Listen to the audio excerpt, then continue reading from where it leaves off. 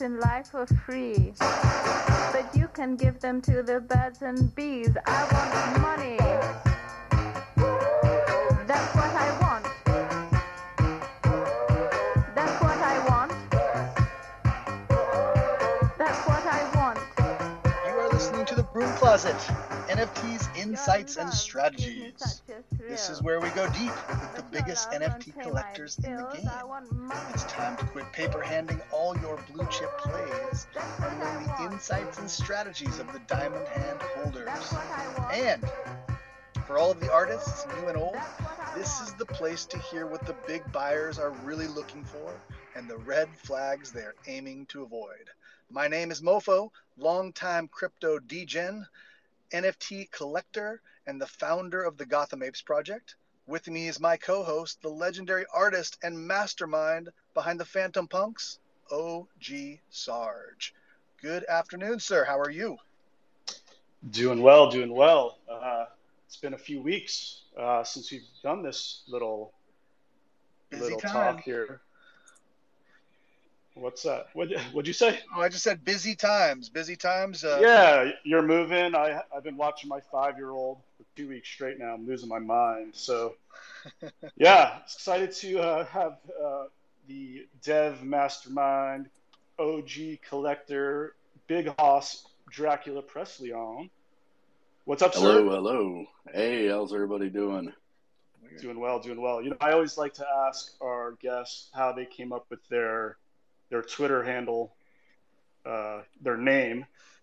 So let's kick it off that way. How did you come up with Dracula? Before we do that, let me set up a giveaway. Kick it off with a giveaway. I'm going to give away 3 things. I'm going to give away a terraformer. I'm going to give away a Star Bazaar, and I'm going to give away where is it? What is the third thing I'm going to give away today? How about a Moody's? So those 3 giveaways are going to be up for anyone who retweets, likes, and tags a friend or 2 in my pinned tweet right now. I'll run a Twitter picker in 10, 15 minutes or something like that. So retweet, tag a friend, give it a like, and you have a chance to win one of those 3 classic Phantom NFTs. So back to the Twitter handle. I like this segment actually. How did you get the Twitter handle Dracula Presley? Man, it's I don't know. It's pretty goofy, really. Not a super. I don't know. It's there was a time when I was younger where I was, I would write a lot, and that was actually, as embarrassing as this sounds, it was like a blog moniker.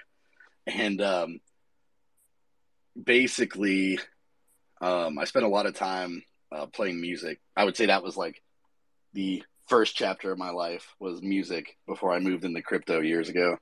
And, I would just kind of don that moniker whenever, I just didn't want someone to know my name or whatever. And for some reason, when I was in crypto years before I started developing things, and something just clicked where it was like, all right, I need a Twitter handle. It needs to like not just be like my name. So it just like it was like Breaking Bad when he puts on the Heisenberg hat. It was like, yep, that's me. I'm back. So, it was kind of in some ways, looking back on it, it's kind of like I kind of came up with it being more on the angsty younger side of things, but for Phantom especially, it seems to work. So, oh man, it's man, it's prominent. It's one of my favorite names out there, man. Thanks. I get comments about the handle like a ton. So, well, now we know where it came from. So sweet.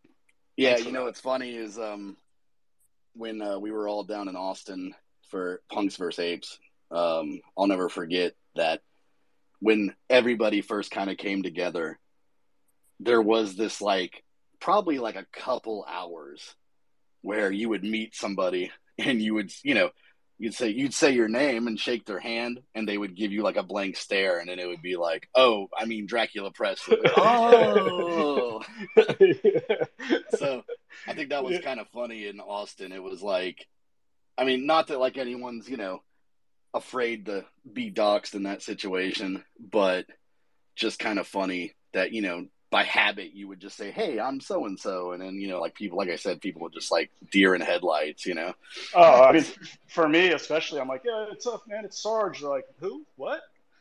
Sarge? Well, yeah. How many Shit. people think that How many times have I heard somebody say, "So Sarge isn't like a 6'7" black guy"? Right. with a blue helmet. Yeah.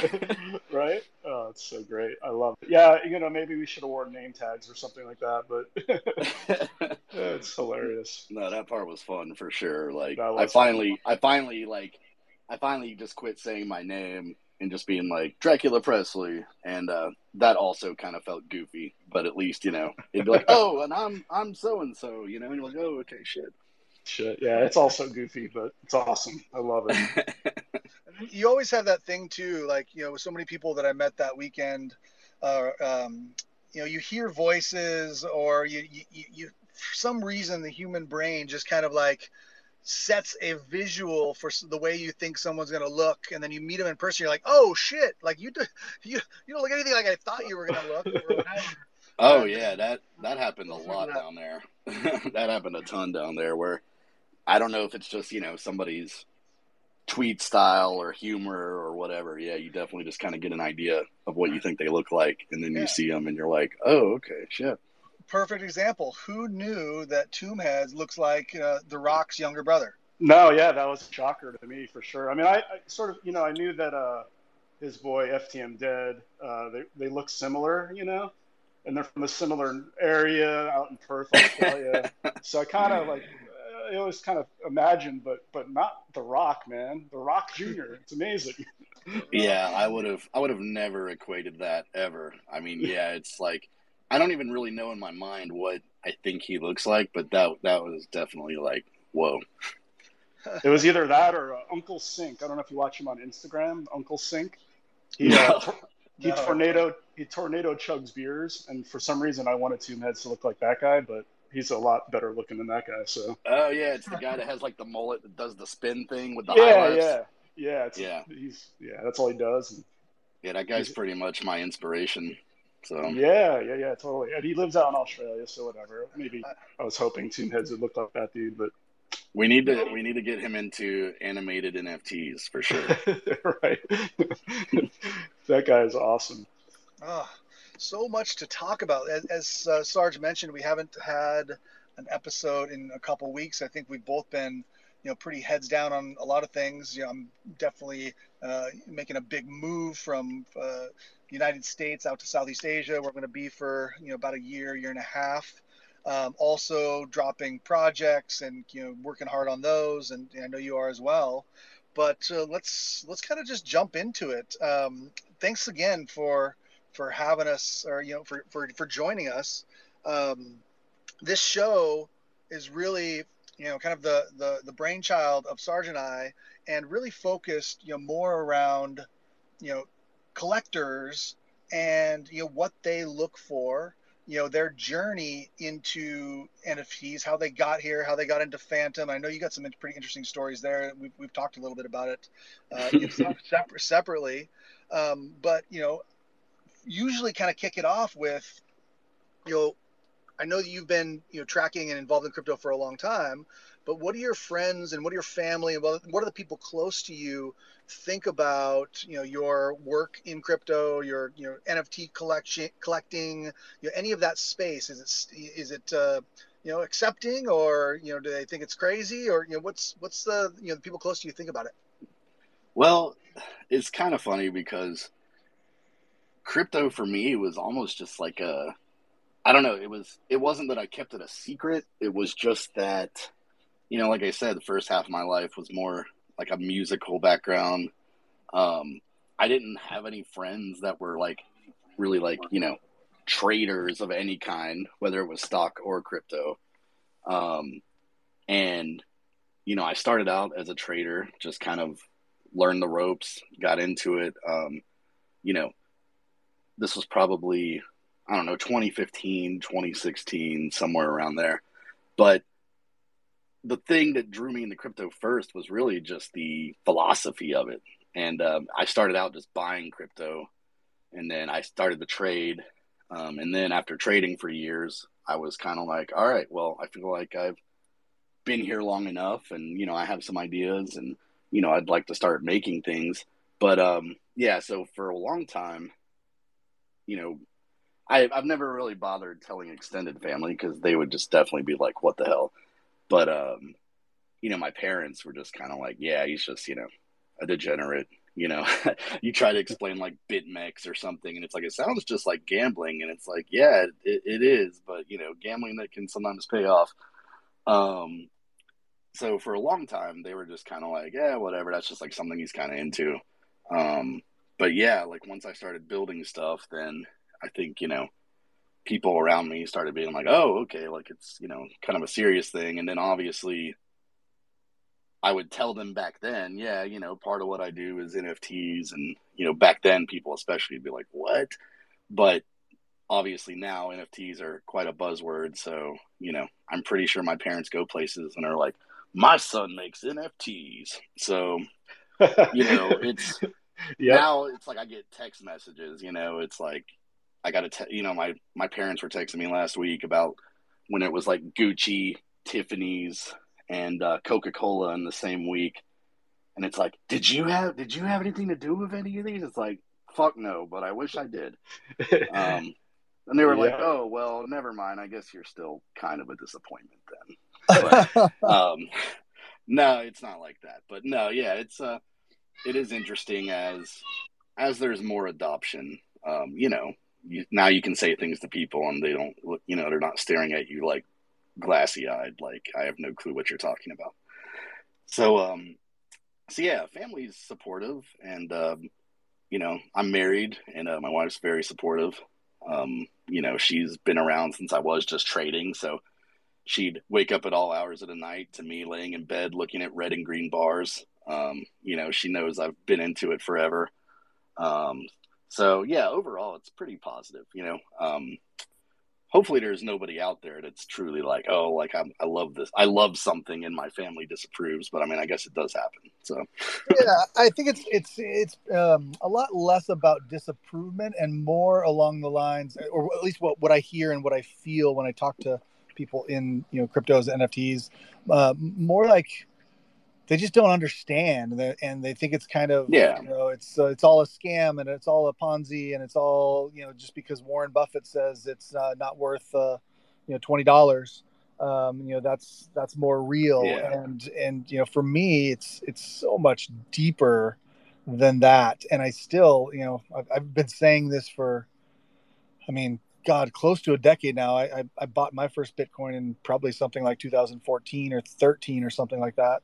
yeah. It's wild. When they were $150, and I still feel like it's really early. And I've been all along the road, on Reddit Bitcoin, where just little kind of adoptions would be like celebrated, like, oh my God, that so Overstock is now accepting Bitcoin. We're making progress, and that sort of stuff.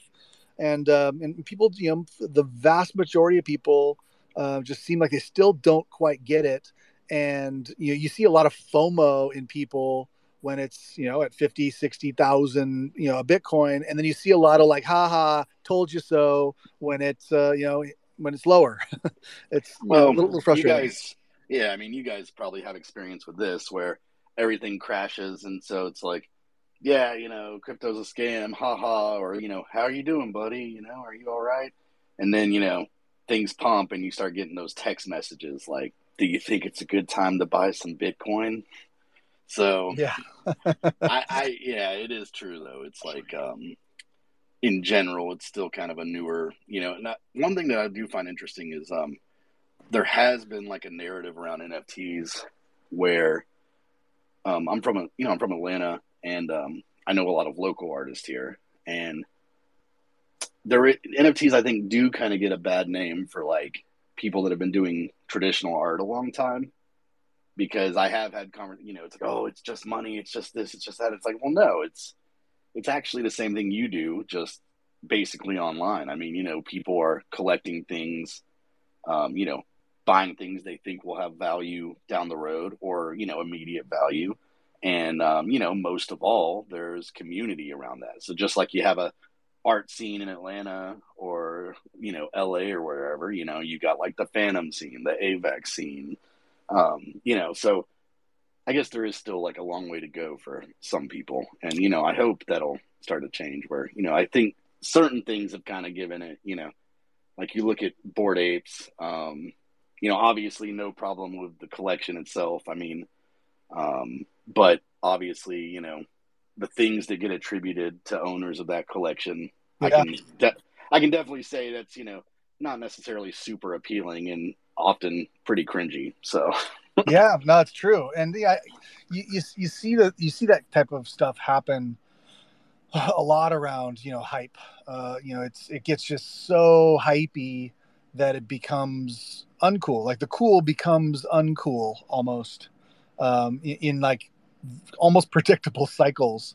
And not that not that Bored Apes are necessarily uncool or cool or whatever, but to your point, there's a lot of cringy behavior around it, in the news and all sorts of stuff. So it's just something to notice. Or like, NFT New York, where it's like what's trending on Twitter is like people dressed up like goblins talking in fake voices, and you're like, God damn it. Three steps forward, 2 steps back. That's gonna keep the serious artists away for sure when they see stuff like that, Yeah. But there's no reason why and I know some artists here in Austin that are the same way. They're just very apprehensive about joining the NFT world because they're going to get heat from their fellow artists that they're kind of selling out. There's this weird, like, you're selling out, man. But if they can break through that barrier, and I'm trying to help a couple artists right now just sort of get started.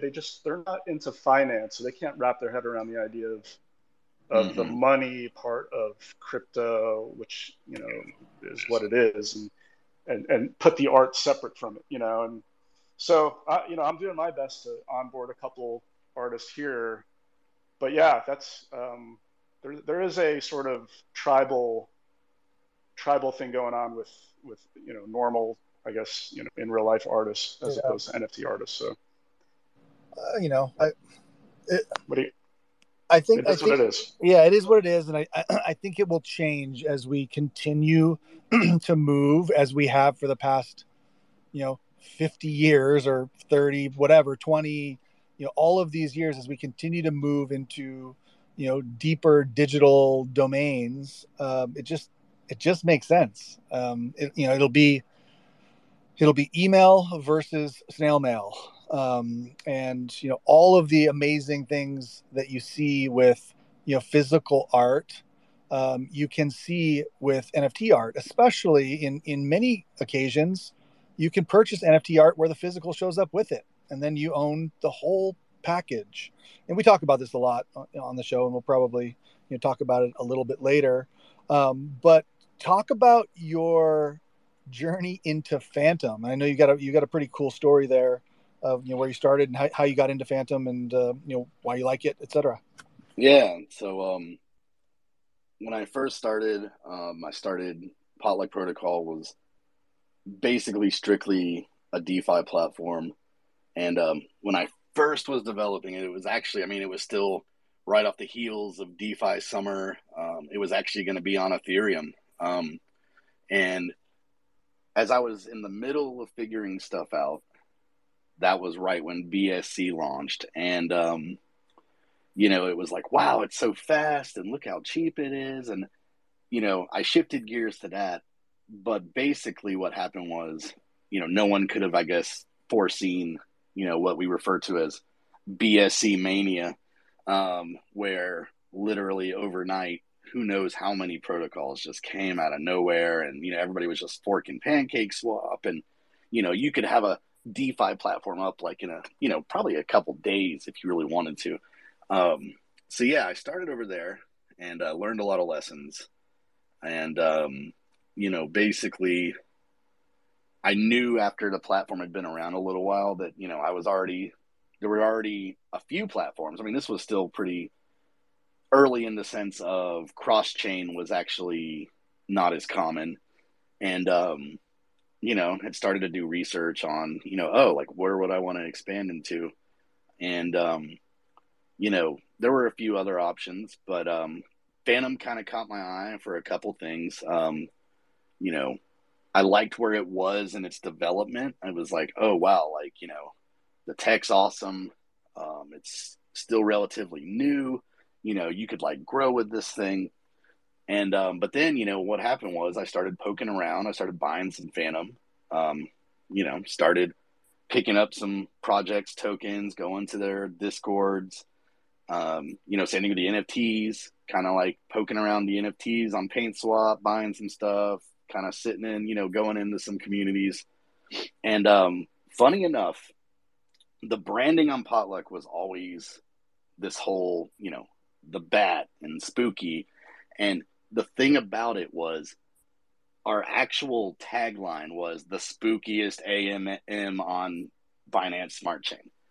And funny enough, I had been writing some stuff about Phantom, and I had actually got a message from Erie from Spooky Swap. I mean, this is still really early on, and just kind of like reaching out, about Phantom, and we were just discussing, everything about it. And he was like, "Man, you should come here." He said, "If you come here, though, you're gonna have to take that spookiest AMM thing out of your bio, because that's our shit." But he, super good guy. I mean, I haven't talked to him in forever because, God knows how busy that guy is.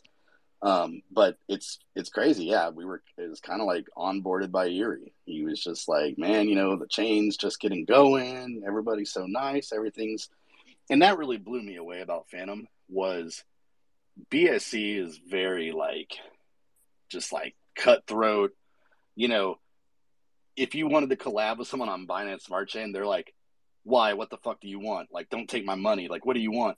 And it was like, I really loved on Phantom how it was just like, whether it was DeFi or NFTs, it would just be like people, you'd be like, "Hey, you want to work on something together?" It's like, "Yeah, fuck yeah," Yeah. Just a really cool spirit and community. And, what it did take me back to, and, it's funny because you mentioned earlier, like the Bitcoin Reddit.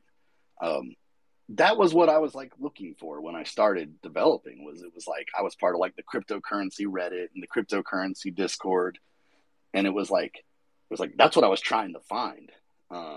So yeah, you could not get that on BSC at the time. I mean, I don't know, maybe it's better now, but it just all clicked when it came to Phantom, and it was like, yeah, this is like where we're going. And definitely never looked back, never regretted it.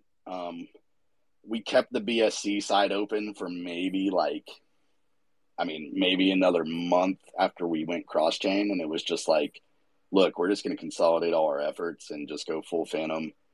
And yeah, that's kind of how it all started. And then shortly after, met Voodoo.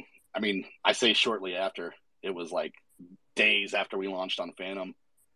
So yeah, everything just kind of like came together.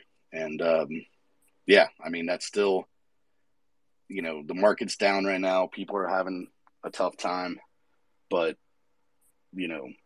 Phantom's community is still tight knit. And I would still say, hopefully that still brings new people in, just how welcoming it is. So I agree. I think it's one of the reasons that all of us are here, and all of us really enjoy, the work that we do within the Phantom ecosystem. And not to say there's not incredible opportunities elsewhere, and you're seeing a lot of, kind of cross-chain stuff. Much of it, kind of pioneered by you guys in your work there. And people are testing the waters in other chains, which totally understand, and we may eventually get there and do that as well. But Phantom certainly feels like home. You've really built a strong community of players and artists and developers and just really good people. So it's definitely cool, especially the art, which is really the perfect segue. As this is an NFT, Twitter Spaces podcast. talk to me about your tastes in art. Everyone has different tastes. Some people like everything. Some people are very specific. What are the styles that kind of draw you in and get you excited when you're looking at projects to buy into? Well, it's I guess it's kind of funny in a way because I think some people are worn out on pixel art, but it's like, to me, like, I guess just, being around for a while, it's like I still get excited when I see someone just like killing it with some pixel art. Shout out to Sarge here. But yeah, I still love, like, if somebody's like, check this out, and I see like some pixel art, like like Hex, man, like that pixel stuff he's been kind of previewing and everything. Oh my God. I'm like, so I'm sure it's like some people would probably think that's kind of goofy, but it's like, yeah, I'd still love seeing some good solid pixel art. A lot of my, starting out on Phantom was, I mean, and I'm sure a lot of people can say this as well, was, BSC, everything was generative. But Phantom, just the one of one scene was what I think sucked all of us in on the team, really. Just, going to Tomb Heads, just seeing these amazing one of ones, seeing how, people valued them, people will hold them. And yeah, I mean, like, for instance, one of my favorite artists, probably not like a huge surprise to anyone. Like, I love Septa. So I've had a couple of his pieces. Obviously some of our artists have been just like simply amazing, Teens on Acid, Danetron, Necrofucks, I guess I'm just really kind of all over the place. Even like, the Paint Huffing Degenerates collection, I'd say, like, art style, that's probably one of my favorites. It's one of my favorites too. Likewise. Yeah, something about that style of art where it's like it's almost surreal, but it's still psychedelic. Yeah, and it's still got characters and everything. Like, I think that's one of my favorites. One thing that he's kind of got his own thing going on in Phantom where, it's kind of almost outside or something, but he's got plenty of people following him, but Visionary Boy, I started digging his stuff early on, and he's, done all kinds of projects. He's done kind of more normal generative art. He's done some pixel stuff. So yeah, I mean, one thing about Phantom is just like, there's so many things to appreciate about so many different people. It's kind of like, sometimes I feel like Phantom's got a vibe to it, but then, a new guy hits the scene in Tomb Heads and blows it out of the water, and it's like a whole new shift, So yeah, that's the one thing that keeps happening, right? It's like new artists are dropping in, and recently through this bear market, and just releasing incredible work that is sort of, I want to say, generation 2, I would say, of the 1/1 artists on Phantom, Gimmicks, Repeater, just insane. And they're all, fairly new, I'd say, to the scene. So I think that underground sort of 1/1 art is where we really stand out.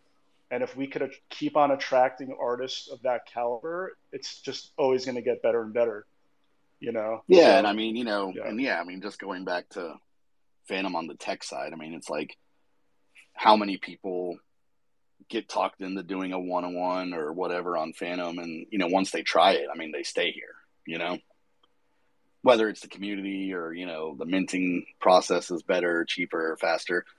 But yeah, I mean, it is true. I do kind of feel like we're seeing like a new shift again, because it was actually kind of a funny story too. Like, when I first, it's like October, I guess, last year, like, even then, what was happening with the style and like the general vibe was kind of different. And I was actually like roughly working on like a generative collection, and Bonono had drawn like his take on our bat, and it kind of fit what was happening then.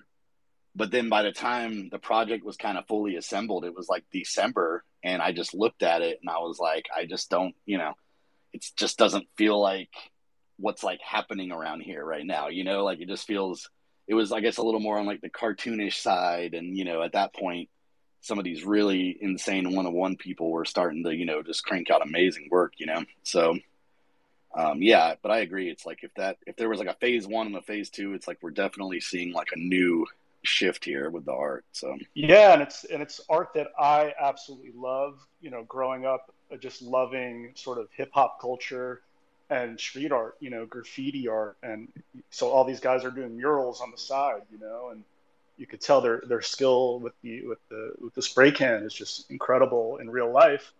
So to have that translate onto sort of a digital canvas, it just blows me away. Talking about SEPTA, repeater gimmicks, top of my head, those guys, Masochist, Weed Girls, her style, just coming out of nowhere with this awesome sort of just that street graffiti airbrush kind of look, which I'm in love with. So, and they make for great 1-1s, and then hopefully generatives come out of those as well that hold up to those styles, And so, yeah, man, totally. I'm loving season 2 of Phantom NFTs. It's great. Yeah, I was going to say the same thing, that that kind of street art graffiti really is something that I enjoy. When I'm collecting, I tend to really only buy things that I like mostly, and I've got a whole wallet full of things that I like that don't really have great floor prices for whatever reason. Just it's not someone's cup of tea. But I think that in turn kind of goes back to what we were talking about earlier around the physical artists who might not be super into the crypto NFT world. Is like it just I just want to buy it because they're talented and I like the art. And it's not necessarily a financial play, or even like an investment. I just want to own it and I want to support the artists. So just so many things can be done. I do want to get into kind of successful NFT strategies, but before, there's some big things happening on ETH coming up, and being that you are experienced as well as a dev as well, just that you're very on top of the scene. I thought people might find it interesting to get your opinion or thoughts around, and myself even as well, because I don't know as much as I'd like to, but the ETH, proof of work versus proof of stake. I dropped a pretty interesting tweet in the tweet thread in the Twitter space, up on the top there, if anyone's interested in checking that out. But what's happening on September 22nd, and what are you adjusting any of your strategy or your bags or anything around that?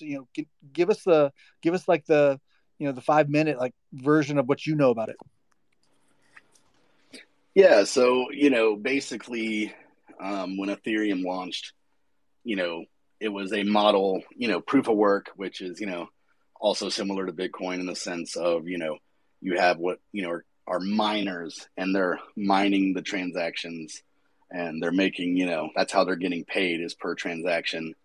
And that is kind of the model that people have to buy up all the CPUs. It's why there's constantly material like shortages for computer chips. It's why there's computer chip shortage. It's still because places like China, there's literal like mining factories, and basically it is kind of what gave crypto this reputation of like oh, it's like bad for the environment and it uses up all this electricity and this and that.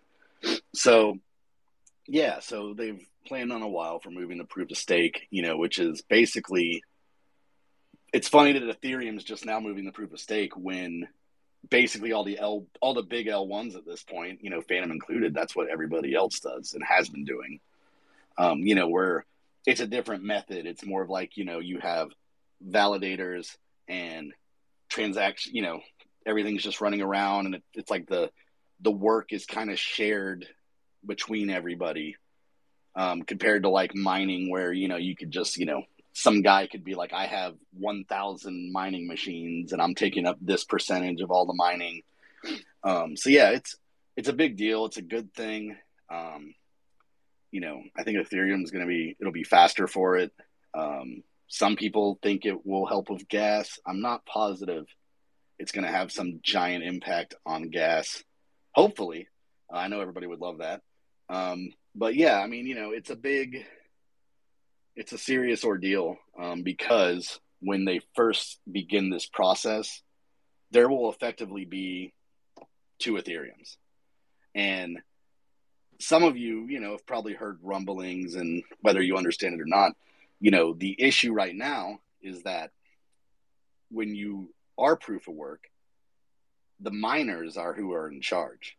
The miners are the ones that are saying, like, for instance, like, look at like a DAO model, you know what I mean? Like how that's a little more democratic.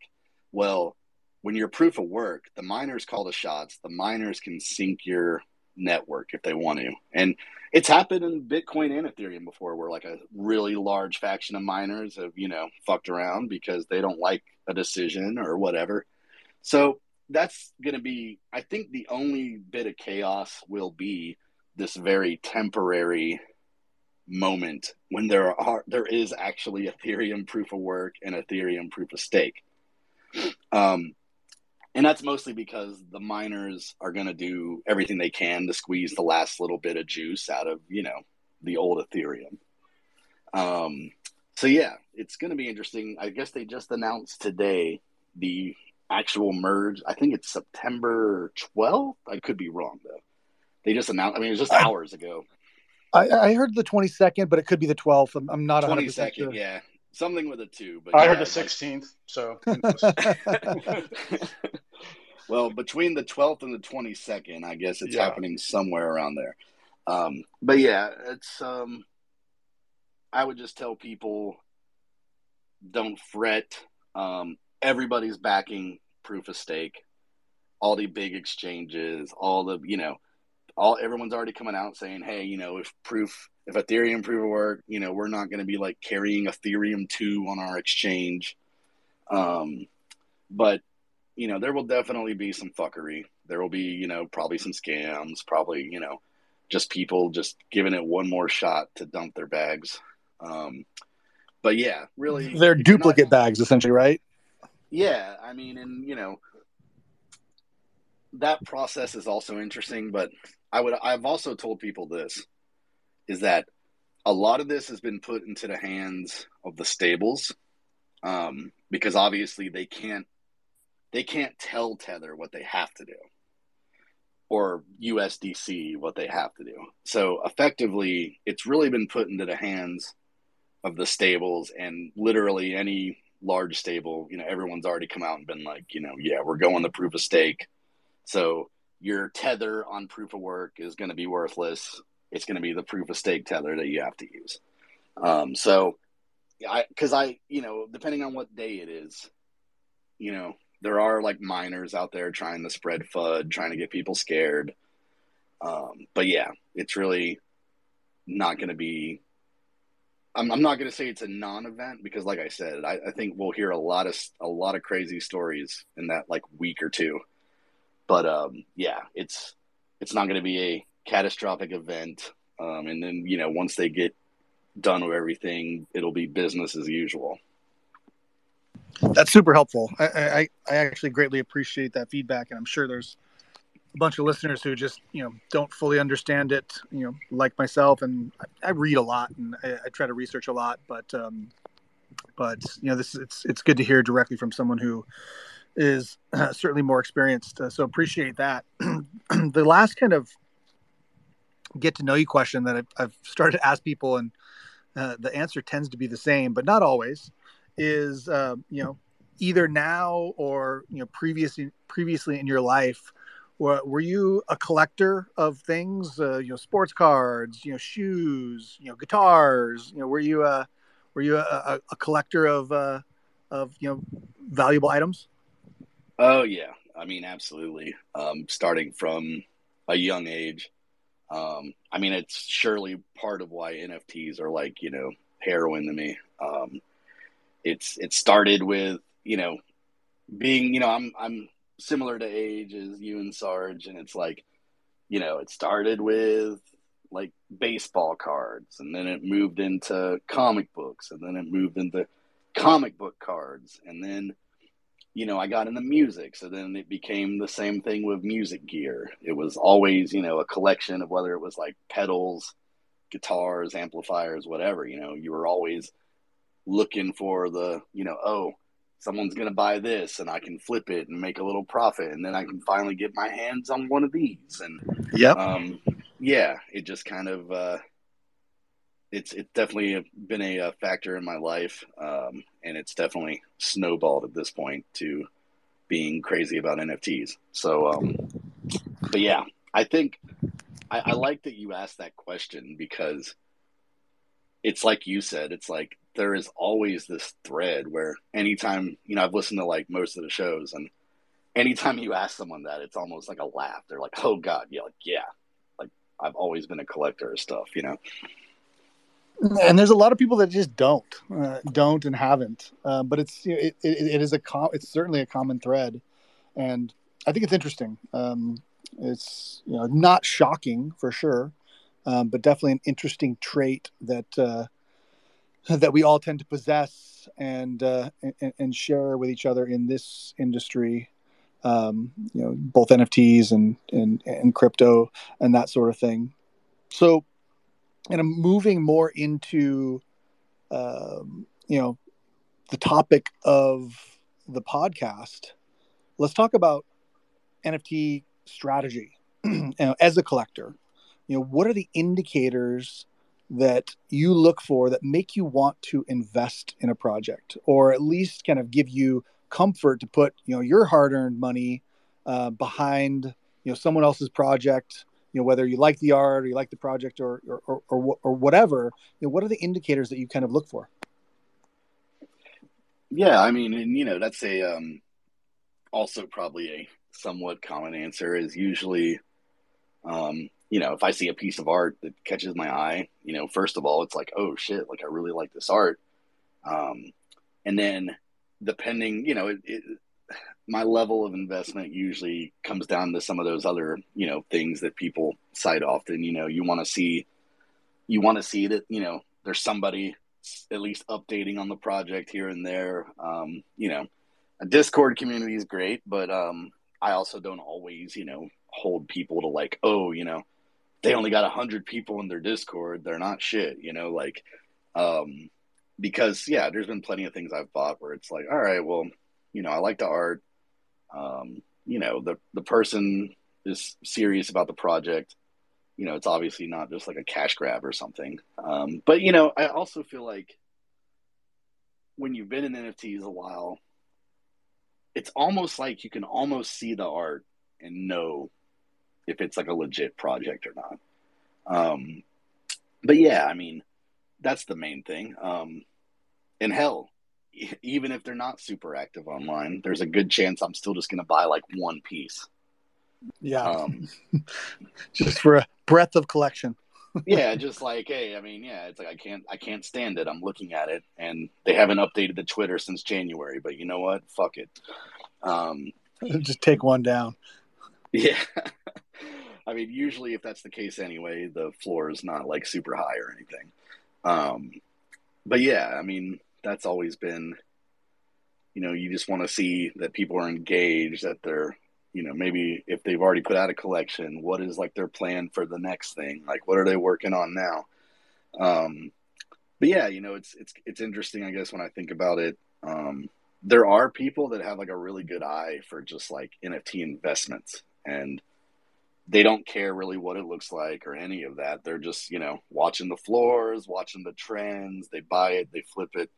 And yeah, that's just never really come to me that way. It's usually just like I'm poking around on a marketplace, and it's like, oh shit, like who's that? And then you click on it and you go down the rabbit hole, and kind of decide from there like the level of involvement.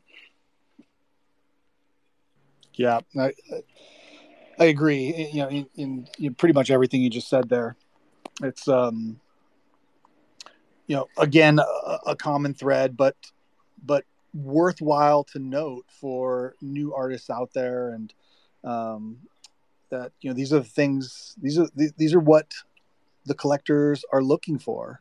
And, you see a lot of artists, I feel like in the, I don't know, 8 months or 10 months or so that I've been, deep in Phantom NFTs, just kind of leave a lot of that stuff out. They jump on maybe one tomb heads. They don't really, have anything prepared to say about their art or their project. And then they don't really sell for, what they think that their art is worth. And then they kind of just go away. And, I think it's a valuable feedback from experienced collectors for new artists to hear. And so, this is why we bring it up, and we do get slight variations of answers. So for anyone listening who hasn't listened to the show before, you can certainly download every episode. This is episode 13. We've been doing this for 13 weeks, or I guess we skipped a couple weeks. So we've been doing this for a little while now. We've had some really, really incredible collectors and community members on the podcast. So go check it out. I will tell you where to find the link later. But in the same vein, indicators that make you want to invest.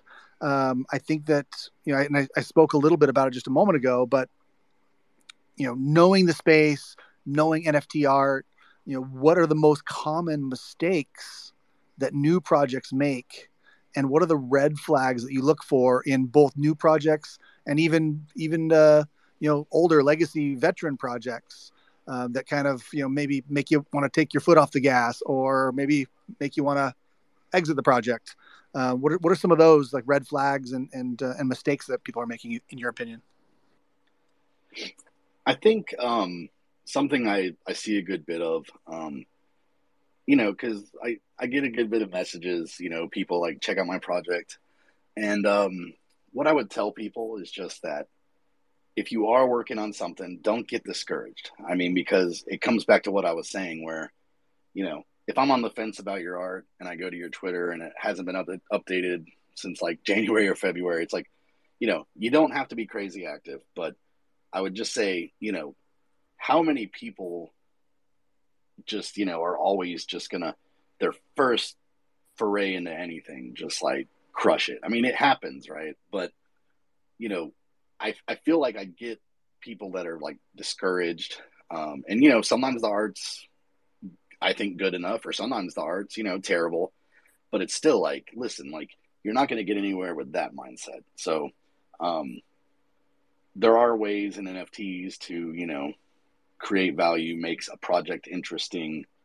So really, if you're already here in NFTs, you're already probably someone that at least somewhat thinks outside the box. I mean, so I would just say, don't get discouraged, don't quit. Cause like you said, I've seen that as well. You see like a one of one, and, you see them once and they disappear. And, it's like, it's just like anything else. I mean, if you really want to make a name for yourself and get your stuff out there, I mean, you're just going to have to keep at it. So yeah, there's that. I mean, I think I've heard this before on here where, the roadmaps can be a delicate thing as well. Try to stick, like, I think on your roadmap, it's like, why don't you just start with like 2 or 3 or 4 things that are actually achievable? Because I think a lot of people think that if they just write up this like crazy roadmap, that's going to make people buy in. But honestly, when your roadmap is like 20 points and they just keep getting more and more outlandish, it's kind of like, listen, you don't have to do that. Just say, hey, part 1 is this collection. Part 2, I'm going to start building a community. Part 3 is maybe, at the end of this year, there's going to be a second collection. You just see people get crazy with the roadmaps. It's almost like not that they're the same thing, but, you can kind of think of like a resume, how people will tell you, you hand in a resume and it's like 5 pages. People just want to see very quickly what you're strong at, what you're trying to do. So, what do you think, Sarge? Oh yeah, I mean all that, and I see you see it a lot now, especially in the bear market. sort of, there's a lot of flooding the market, I guess, with project after project. And I think what that ultimately does is it dilutes your past collections, in my opinion. I think a lot of people are in NFTs because they want to have something rare, something scarce. They want to be a part of, let's say, an exclusive club. Let's take my project for an example, right? I have 130 Phantom Punks. That's all there will ever be. That collection's done. From there, I did 1,300 babies that came free with those OGs, and did the mint for those that weren't able to get the OG. And then the utility there was to stake them for 2 months to earn that LP with potluck. Then I did the 300 swole chads. Just very limited collection that now you're going to get a vox with to play in Sandbox. And then we did the 570 Starlos, very small collection, keeping everything small, but keeping projects coming, but making them sort of exclusive. I know it's tough for an artist to sort of sit on their hands. I totally get that. There's a lot of artists in our community for sure that have quit their real jobs in real life to do NFTs. So they need to continue pumping out projects to make income, more or less, But I think by doing that, you sort of could lose focus on those OG projects. And, if you properly build those out, I think the value will just, is returned to your holders, and the value of those NFTs in the future is going to be so much more than if you were to just keep pumping out project after project after project. So that's just one thing that I see happening, and I totally get it, like I said. But then there's also, the 1-1 artists or, that make badass art. You just want to buy that piece of art for what it is, and maybe that's great. I think there's a trend that's happening that I like a lot right now, that you put a disclaimer. This project has zero utility. You're buying it because you like the art. That's it. You like the art, buy it. If you don't like the art, don't buy it, because that's the utility. And if you put that disclaimer on your project up front, there's no one can complain about it. There's no expectations. Now you could add utility as it comes in the future. You could disclaimer, there might be utility at some point, but I'm not promising anything right now. I'd be totally cool to just mint something that has cool art, has no utility, just because I like the art. So I don't know, as advice, if anybody wants it for what it's worth, don't be shy to do that. Don't be shy to just release art because you want to, and it doesn't have to come with any other promises. Yeah, and I think what you're saying here, like, that is kind of something I didn't touch on, but definitely comes to mind, is, the way that you always take care of those original holders. That's a huge value to people. Like, people like you, like Elle, Danetron is also someone that comes to mind again, because I've had some of these just random little, what they call like the black market afterlife, or I think that's what it was called, these little black market pieces. And I swear it's like, they're awesome. I've been hanging out in his Discord playing that game he's setting up now. I think there's one tomorrow as well. So yeah, all that is so much fun. Totally. Yeah, and it's funny. It's like I think the first time I picked up just some little one of those things was like, I don't know, end of last year or early this year. And it's like, I swear every like 2 or 3 months, I'm like pulling up my collection and I'm like, oh shit, I got a new trinket. Like, that's awesome, And it's like, yeah, I mean, that's definitely a huge thing. And, it helps keep your community like heavily involved. Or I mean, like what both you and Apes do, in terms of like, hey, if you have my Genesis collection, then, you're a part of my process. You're involved in these conversations. You're, like you just said about like, people want to be in a club. It's like, yeah, that puts you in a club, So yeah, all very good points. Yeah, perfect example. Minting, I think right now, the bit which is haunted by Zoe. Again, you're whitelisted. You're getting all sorts of perks for holding her original collections. And I mean, I think if you're going to keep releasing mints, every few months, you need to always think about that very first collection and those people that, backed you on day one. And regardless if they're in your Discord, filling out forms, or, a lot of people can't hop around to all the different Discords. So those, OG holders should be on a permanent list of, you're going to get airdropped. You don't have to fill out a form. You don't have to go to Discord and play a game. I'm going to hook you up because you were there from day one, And that's one of my favorite things I actually see on your Twitter all the time is every time you announce something, there's always at least one person that's like, but what about I got a punk? What does that mean? And I mean, I think you have this probably like in a text document somewhere, so you can just copy and paste. But you always, your response is always, I will always take care of my original holders. Yeah, I mean, and that will, I will die with that. That is something that is so true to my heart, and something I'll always do. And I'm not going to ask anyone to go out of their way to let me know that they're a holder. I know my holders, I know, because it's such a small amount. I know each and every one of them at this point. And I know if one gets sold, I know if one gets transferred, whatever. I'm watching that stuff. So I'm well aware of that OG group. And they'll forever be rewarded by me. Yeah, and I mean, that discussion has come up before with artists and other people in the fandom where it's like, what do you're going to make like someone that like put their faith in you and, their money and everything else into your original collection. And you're going to tell me that like they don't get an airdrop because they didn't like fill out a Google form by a certain date. Exactly. Or, they didn't like retweet the tweet or what. I mean, it's like, that's insanity. So it's insanity. Yeah. Well, that will never happen with my holders. That's for sure. Yeah, and that's just good advice going forward for anyone that's listening that's, dropping their first collection or has a couple of collections already. Just never forget those people that had your back from day one. They should always be part of the family. So always hook them up and make sure that they're set up for as long as you're going.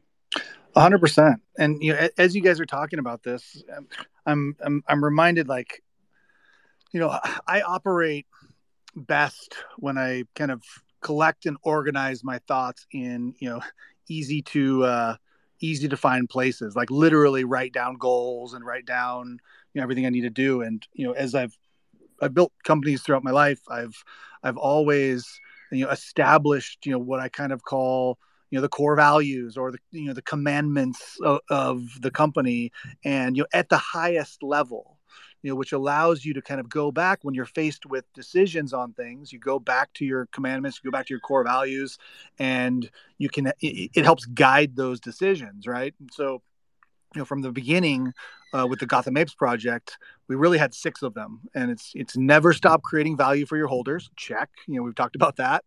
Under promise and over deliver. Check. We've talked about that. Your community is everything. Deliver an exceptional experience. Create rarity. We talked about that. And the last one for us is don't undervalue the art and the utility. And I think that with the massive fluctuations in not only Phantom but across the board, is you really have to if you start to undervalue the work and the time and effort that you put into these things, you kind of, I think you can kind of hurt your project in a lot of ways. And I'm sure there's people out there who would say, what, damn, I wish I didn't, go for the lowest possible mint price just so I could mint out, because now my floor is half of that and not moving. You really want, or at least we want a very specific collector who also kind of can align, I guess, with those values. But I think it's again, I don't know if it's a value to anyone listening, but it's definitely a way that we've been looking at it, in the Gotham Apes project. No, and I think that approach was, first of all, it was very brave, because coming right out of this bull run, people are, it's something that anyone that's in NFTs probably struggles with at this moment, which is, everybody was used to paying 30, 40 fanties for a NFT, but that was when Phantom was $2 or $3 a piece. So I actually thought that was a very great move on your part to be like, listen, I this art has value. I'm putting a strong emphasis on the value of the art and it also being a small supply. And yeah, I mean, I think obviously for certain collections, you're not going to expect people to, shell out more than 30 or 40 fannies. But I do think for, something that's like such a limited supply and has, like really awesome art, I think that was like a great move to be like, listen, like I'm placing my standard and who knows how long we're going to be in the bear. I mean, so it's good for Phantom too, for people to accept that, hey, I mean, as long as Phantom's under $1, artists should be getting compensated.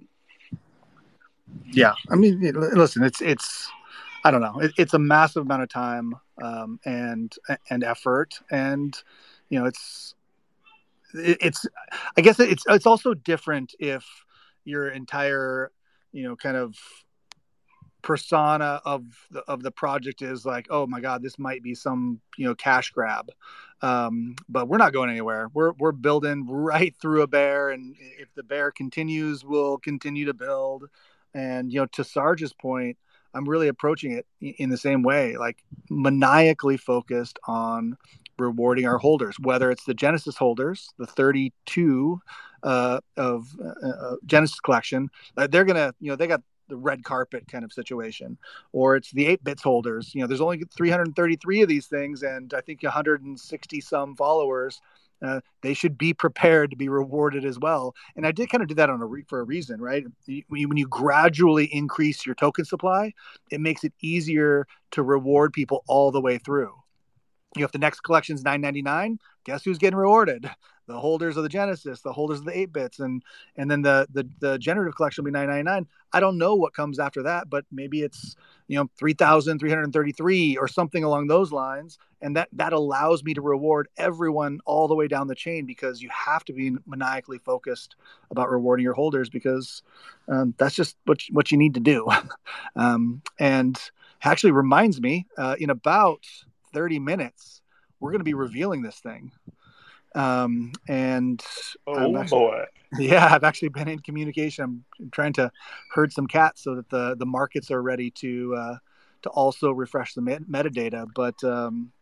But yeah, Dracula, I gotta also shout out and appreciate all the help and kind of guidance that you've provided on not only as a Founders Council member, but really helping us with the 8-bits project, and hopefully more to come.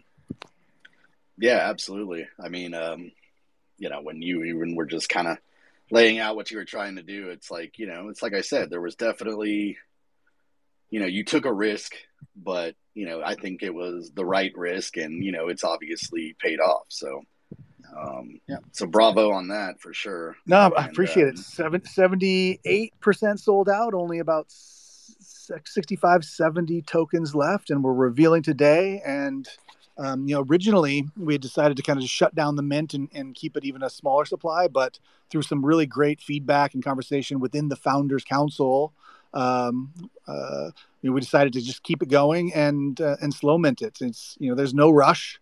We're going to continue to build. That's another thing, actually, just as a conversation point.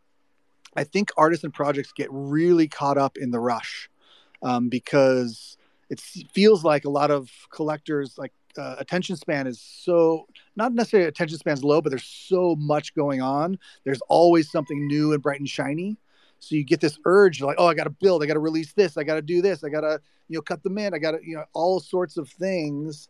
And it was actually a really cool reminder when I went to the Founders Council and said, hey, what do you guys think about this? To hear people say, you know what?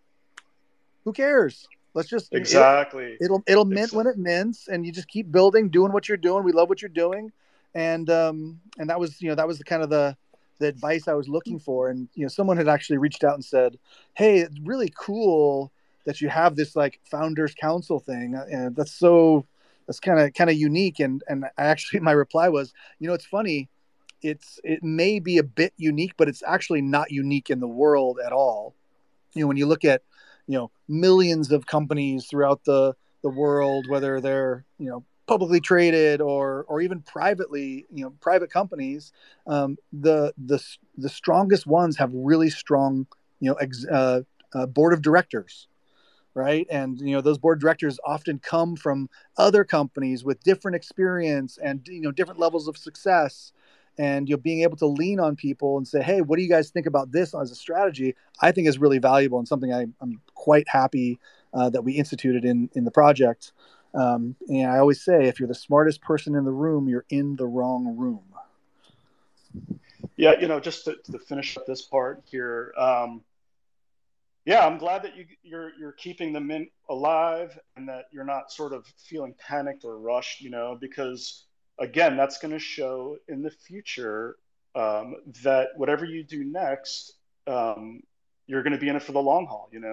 Now, if there are projects that launch and they don't mint out and they panic, so they jump onto another project and they launch another thing and then another thing and it's like how can we trust that what you launch next is going to be any different from the one before it, where you just completely abandon it and it's left to zero. So again, kudos to you for sticking it out and proving that this collection is going to reap rewards for any future collections as well. So completely confident and super psyched for the reveal as well. Yeah, they're super fun. I kind of, the descriptor, for these things is, a 3D avatar with endless possibilities. And really, that's the way I'm looking at it. Very light on promises, and I expect to, create an amazing experience, as per the core values, right? Deliver an exceptional experience. So, it's funny because you get a lot of messages. I'm sure you've probably gotten this, Sarge, too. Like, well, hey, what's the plan? What's the next thing? What's the next thing? And one thing that I've seen from really successful projects is don't let it all out right away. The time is good. It's good to be able to drop alpha. Something this month, something next month, something 3 months from now. That kind of thing, because it really keeps people engaged and reminds everybody that at its core, NFTs are just a lot of fucking fun. And of course there's financial implications and there's people often look at these things like they're investing in a stock or something. And I get it. It's when you put hard-earned money behind something, behind a project, and they disappear and fall off the face of the earth, you're kind of upset and kind of shocked. But let's not forget about fun. Yeah, I mean, as long as you're honest along the way, and you can display that honesty through Twitter and Discord and whatever else, just communicating with everyone that everything's cool, man. Everything's moving along. There's no rush to any of this stuff. This is a bear market right now, so everyone's trying to position themselves, and there's a lot of fear. No one knows what to do in this particular moment. Is this the top? Is this a bear bounce? What is this? And so the market's kind of slow and dry, and there's a lot of fear and a lot of deer in the headlights going on. But this is where you build that honesty, and you show that once we come to the other side of this, you're going to be there standing and creating and providing value to anyone that has backed your project. So, yeah, and I mean, a great example, because as it's mentioned on your show, nobody's mentioned Elle yet, so I'm just going to go ahead and bring up Elle. But it wouldn't be a show without Elle. Come on. Yeah, so she is a master of this, though, where if she has something she's taking her time on, she's taking her time. She might not even be giving any previews or anything, but then she's kind of still keeping things moving along when she's like, oh, hey, guess what? Check your wallets. I just dropped this to, if you held this or that. So, yeah, I mean, it is a balance of, people do want to see that things are progressing, but, there's definitely a right way to kind of space your projects and, space how you're delivering. And I think that's what she's great at is, it might actually only be a few images that she's dropped, but the impact of it, sustains the momentum. Yep, 100%. Her name comes up on this show quite regularly. A is one of our favorite female artists out there, and B, just a total badass. Like the way that she's run her projects. I have not gotten lucky enough to get one of these cool, super sweet airdrops. I seem to always have the wrong combination of things. Although I feel like I have a bunch of them. But sometimes her airdrops cross projects too, which I really like. Because if you own some of this and some of this and some of these, then you're qualified for this airdrop. And the floor price for her collections is a clear indicator that people are excited about what she's doing and what she's building. So huge props to Elle and the Riot Ghouls project.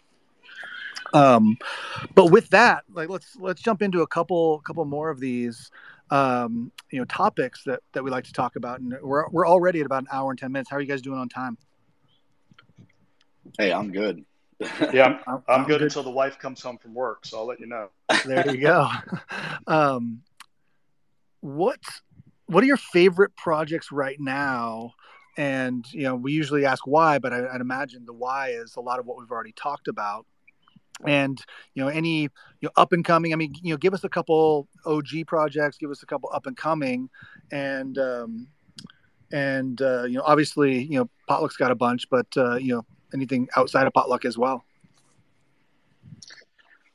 Yeah, no, I mean, like I said earlier, Visionary Boy, I like pretty much everything that guy's done. They also just dropped a Visionarium Premier Pass and also just a token Vision, which is, we have labs at Potluck and, I guess it's sort of a similar thing. It's going to give you whitelist spots, access to certain mints, all that kind of good stuff. So I love that. Obviously, I mentioned Elle. Mostly because Elle's been around, I think, as long as I can remember. She's always just been a force and a factor on Phantom. Some of the newer stuff, I have no clue why it's taken me weeks, and I've been fretting over which one I'm gonna buy. But I finally got a Cursed Circus. For some reason, every time I go to the market, it would just be I couldn't. I'd be I don't know if that's the one I want. But also, shout out to Southern Empire because, I have pretty much everything they've put out, and they kind of just stealth launched these Bit Shadows clowns, and that also tied into if you held certain tokens on Cursed Circus, which kind of like what you were saying about Elle. I mean, I always think that's kind of a cool concept as well, where it's hey, if you're holding something from this totally different collection, if you have a combo or whatever. Then on Avalanche, there's this dude Esoteros, and I look at his art constantly. It's insane. Go to JPEGs. I think they got some of his stuff on Campfire. I could be wrong though, but he's definitely on JPEGs. He just makes this crazy out there animated stuff, but the floors are, I mean, as they should be, very high. I mean, these are individual pieces of art in the collection, and they're all amazing. So that's somebody I have an eye on where I'm just man, I really want one of those. Then back to Phantom. I'm not able to be on Tomb Heads as much as I used to be, but I try to. I was just on there a couple weeks ago, picked up a new piece from FTM Dead that is very sick. So that new collection he's working on is awesome. Also, I mean, I'm trying to get a Gimmicks 1 of 1, but those are just those are going bananas. Those are going absolutely bananas. So I mean, sometimes I'm even timing when I'm coming into the auction just to try to see okay, if this thing's not 10,000 Phantom, I think I'm gonna buy one. But yeah, shout out to Gimmicks. I see he's in here, but yeah, I mean, the art's amazing. Kind of like what you were saying, Sarge, with the season 2 of Phantom. It's just some of these guys on the newer side. It's just mind blowing. The best, yeah, the best, mind blowing. Yeah, completely. completely. I'm just gonna add the Bit Witch is Haunted by Zoe, right? I think that's minting. I don't know if it minted out. I haven't, because we've been on this talk since that started. But perfect, amazing art, low supply, rewards holders, checks all the boxes for me. Of course, the Shadows mixtapes. They did season, or I guess mixtape number 4 today, so I was able to grab a couple of those. They dropped some alpha. I was half listening while I was in the pool, but sounds like they're coming out with a radio station where you get royalties from owning the tapes if they play songs from the tape that you hold in your wallet, something like that. So some cool music utility with coming along with those mixtapes. Yeah, Danetron. I'm looking forward to the Afterlife Beast collection. That one's going to be awesome. Just anything he does, I'm all in on. So those are my picks for things to look out for currently minting.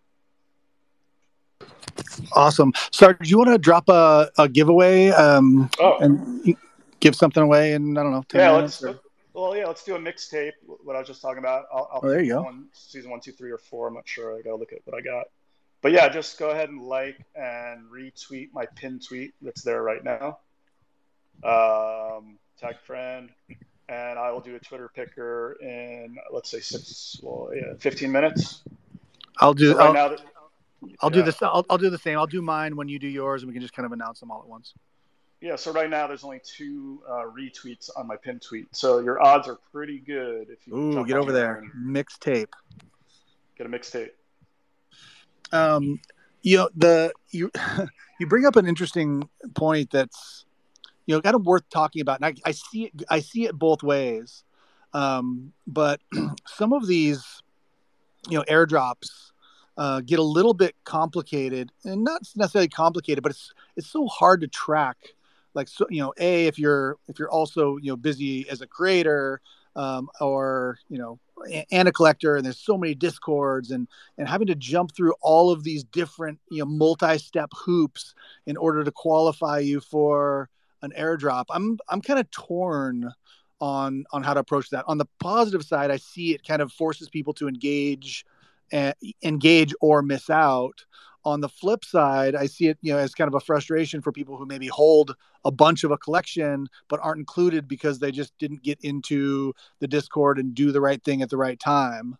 What do you guys think about that? Yeah, that goes back to my idea of master list. You have a list of your top 100 holders, and you could come up with that however you want. That will always just be airdrop. They don't have to jump through any hoops to get any sort of free airdrops that you're dishing out. There's an exclusive club. It could be your first 100 pieces sold, or you have 10 of this one, or something. I don't know. That's up to the artist, creator. But there should be, like Potluck does. You have the ultimate pass. You're going to get airdropped. You don't have to do anything. You have that. You're getting dropped a piece of every collection, and to me, that's amazing. You're not, I'm lazy. I'm old and I'm lazy. I'm not going to spend hours on Discord hopping around. So for me, just having that dropped in my wallet it feels good, man. It feels good waking up to that. So I'm all about that. And anyone can do that so easy. I mean, all that stuff is FTM scan. You could see who your holders are, and you could just come up with a list that way, or you can have a competition, every month for that. I don't know. You can get creative with it, but for sure, whoever is dishing out for you in the early days should be rewarded without having to do anything for it, and that's my opinion. And that's my approach. That's what I do.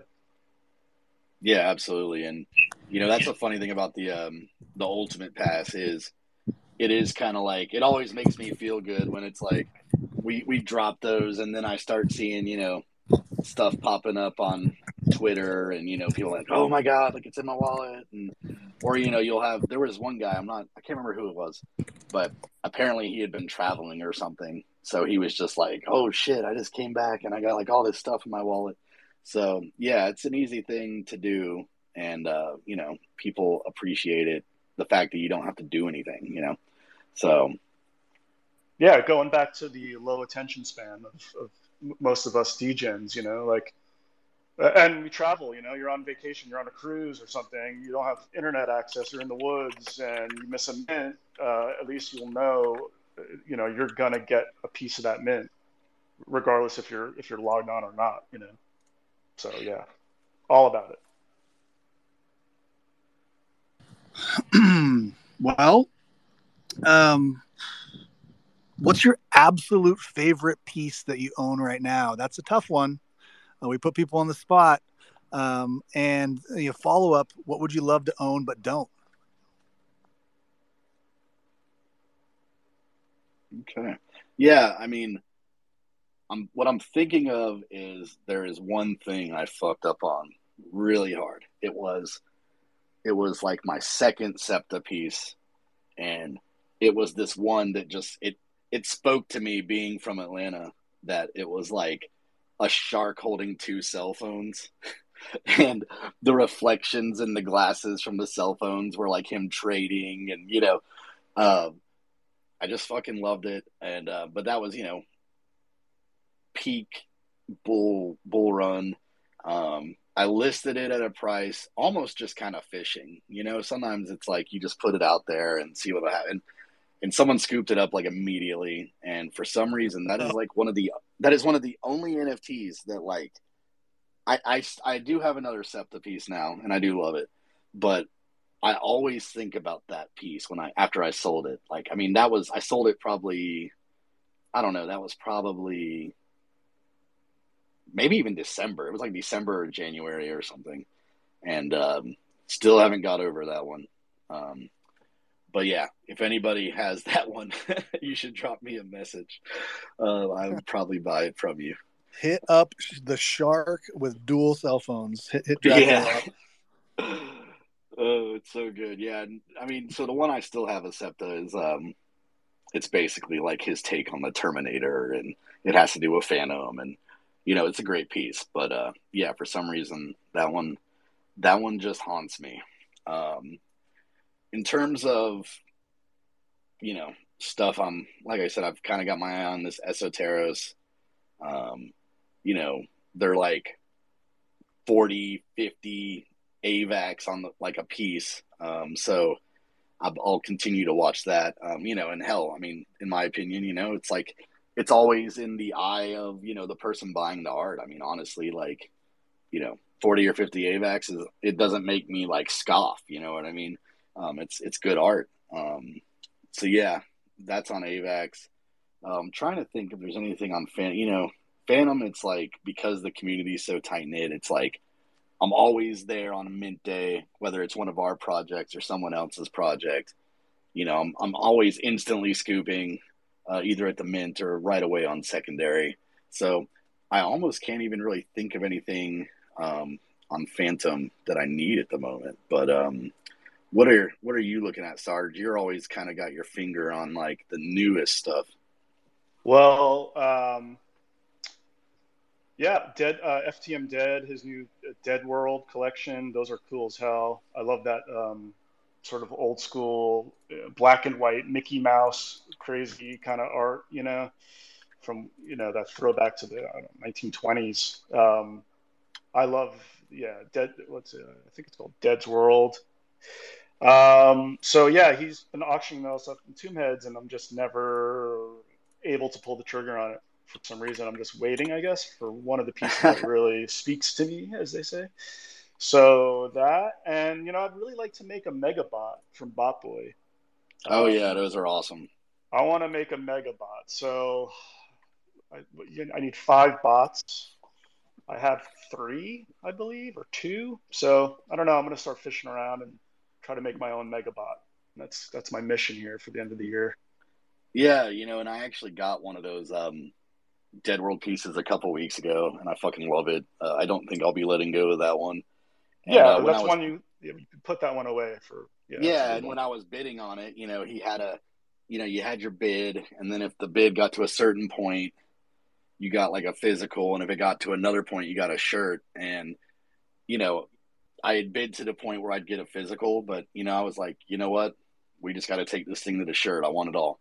So, right. Those are great pieces. And also, I was just thinking about some of the earlier stuff on Phantom I got into.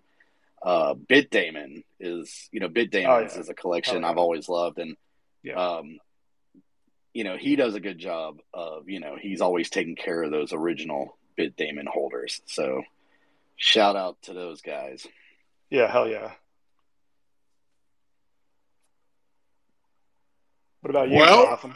You got anything? Oh God, I gotta wrap this up. To be honest, I'm really enjoying the conversation. But for anyone listening, you can pop over to my Discord. I just started the conference. You got to do a reveal. I think we got to do a little in the background work here, and I'm kind of chatting with a couple of the markets to try to refresh metadata at the right time. But I think we gotta let's wrap it up. Go ahead and call it. Hell yeah! All right. Well, thanks for having me, guys, and I'd be happy to come back anytime. So, but I love this podcast. I listen every week. Nice job. Thanks, sir. I appreciate it. Thank you so much for your time, man. Pop on over to the Discord if you want to. We can continue the conversation over there if you guys have time. I'm just gonna pop up on stage and kind of work out this reveal, which is my first reveal. Hell yeah, man! Good luck. And all right. 4 minutes. I'll do my giveaway on Twitter. So you still have 4 minutes to retweet, tag a friend. You get a mixtape. Thanks for everyone who's listened. You guys are the best. We love you all. Thank you for listening to the Broom Closet. NFT insights and strategies from the biggest collectors. If you like what you hear, join the conversation today. You can download and subscribe for free on iTunes and Spotify to get the new episodes as they become available. Have a great day, everybody. Peace out.